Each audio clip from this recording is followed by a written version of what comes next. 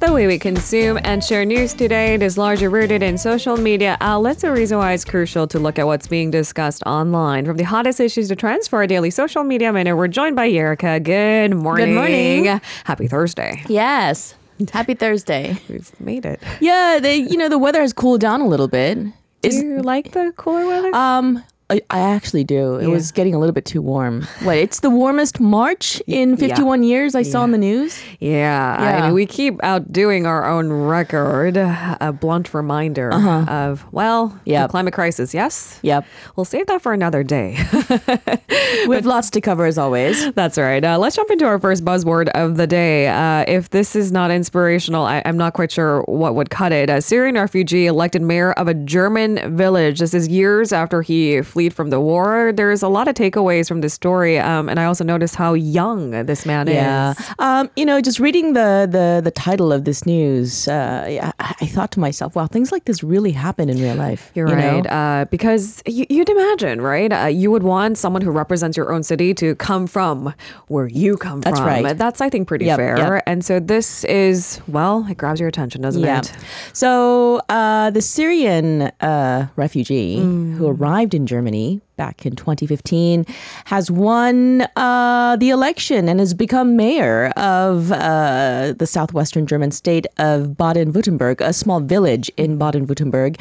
And his name is Rian Al-Shebel, and he left his hometown in Syria 8 years ago. He ran this time as an independent in the municipality of Ostelsheim, and he won with an absolute majority of the votes, 55.4%.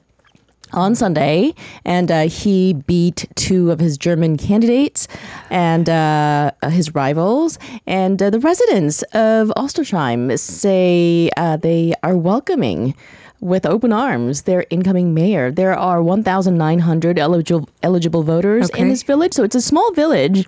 But local residents have described his victory as sensational and a fairy tale come true. They told the local media the right man has become our mayor. And you highlight the fact that there's only 1,900 eligible voters. Yep. I mean, it's not just about the number of votes. I mean, if you think about some notions of a small village, they're a tightly knit community. That's right. You'd imagine it's not always welcoming of a foreigner, a non-local, if you will. Yeah. So I think this is a big change. Yeah, this is a conservative, look at that, rural area. And this is definitely not something that can be taken for granted. Look at the locals describing it as a fairy tale, right? I think that's pretty accurate. We often talk about how we can be more inclusive, embrace diversity. That is a way to the future, but the road is paved with difficulties and all kinds of obstacles. Yep. If we all agreed, it wouldn't be so hard, right? This seems like an incredible example of how one community did just that. That's right. Embrace someone who comes from an entirely different background. Yeah. So guess what the man did, Al-Shebel did? After his What did he victory, do? called his mom in Syria. The family, they're thrilled with the news. They knew that he was running for mayorship, but they didn't actually believe that he would win. This is according to an interview that he did with the local media. And he's the first man with Syrian roots to run for and win a mayor's office. And he's going to start his new role in June. Yeah, it's just amazing, I think, how this the small, like you said, tight-knit community, from what I imagine it to be, just embracing this, refugee who literally had nothing when he arrived. Right. And I don't think he walked into the country with ambitions of finding a successful political career. And I mean, that goes to show everything, maybe about the man himself and the journey he's been on. I mean, we like to note first in the media, and rightfully so. But of course, the next set of questions we want to ask is, well, who knows? Al-Shebel's election might encourage maybe others from similar walks of life with migration history to run for political office. And represents something different. Yeah. I mean, this is, it definitely seems like a fairy tale come true, but it's not perfect because not everyone has been so warm to this 29-year-old mayor-to-be.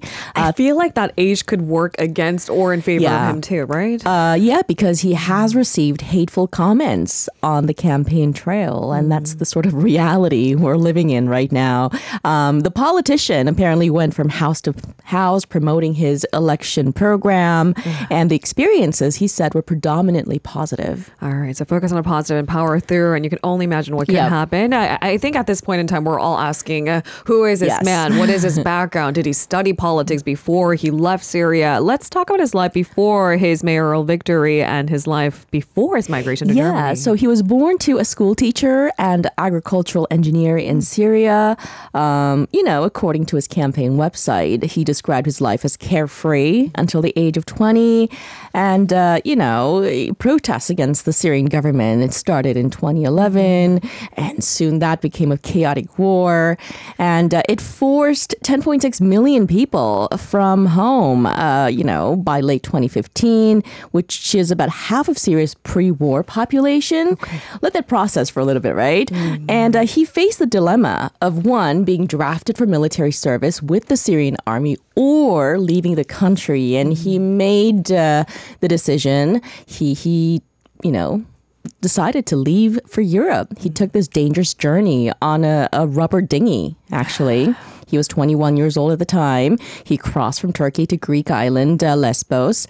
And I don't know if people remember, but at the time in 2015, German Chancellor Angela Merkel implemented a brief open-door policy, which allowed 1.2 million asylum seekers to Germany in the following years.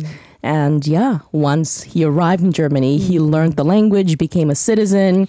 He said there was only one thing he could do, get back on his feet quickly and start investing in his own future quickly. He ended up working at the town hall in a neighboring town. Look at that. For the last 7 years, he learned the language. Yep. He became a citizen. He not only acclimated, but he tried to understand his new home. That's right. Not everyone can acclimate that quickly or have the ability to learn an entirely different culture in just 7 years. One might say that's a really short time. Yep.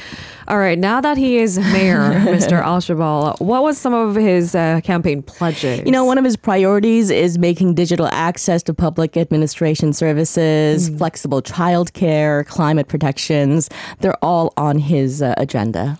All right. I think some of those values may be just universal. Yep. Don't you think? All right. Congratulations are, of course, in order. Yes. And we move on to our second buzzword of the day. If you've been paying attention to the Korean entertainment sector, now when Produce 101 aired, it was arguably one of the more popular competition shows. The problem is the producer was found guilty of essentially, rigging the votes. Rigging the votes. Yes. And why are we talking about it again belatedly? Because CJENM tried to rehire him for a different project. Yeah. And since then, CJENM has been facing strong public criticisms for this controversial decision. And this news came out on Monday, right? All right. Just to do a little bit of review in case some of our listeners didn't watch Produce 101 or don't remember the story because it does date back a few years. Let's provide the full context. Yeah, so An Jun-young was the mastermind behind this hit audition series Produce 101, which aired from 2016 to 2019.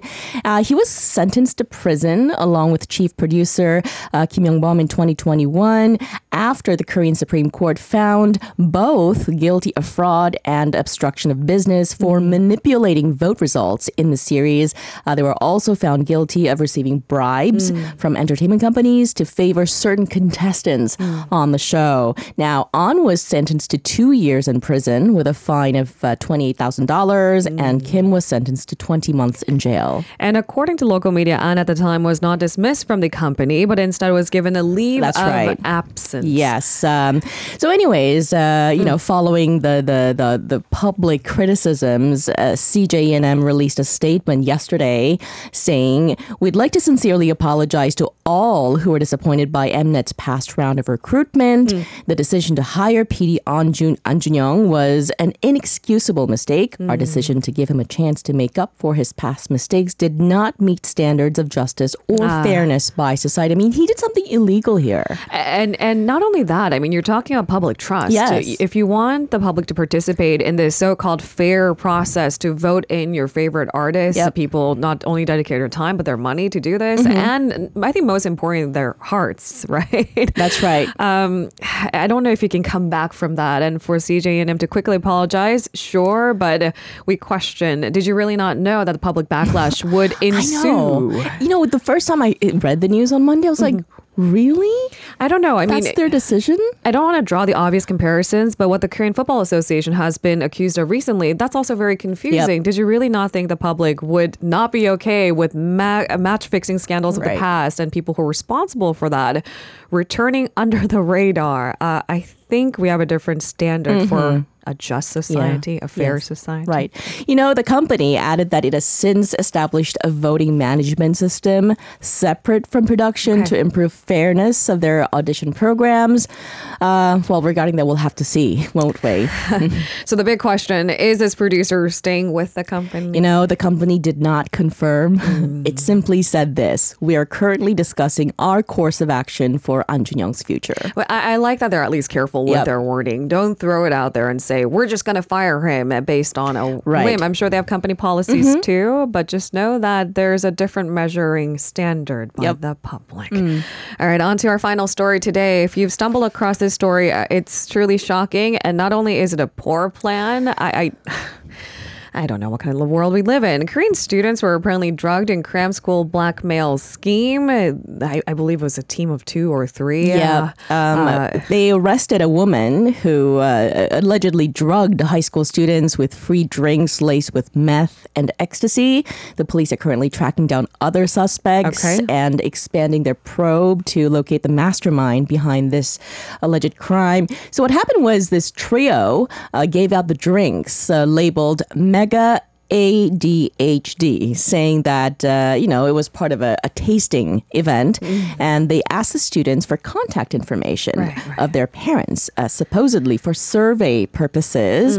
And the drinks, like I said, were laced with drugs, meth and ecstasy. And eventually they would blackmail the parents saying, look, your kid just took drugs. Illegal drugs. And we're going to report them to the police. Unless you give us money or gold.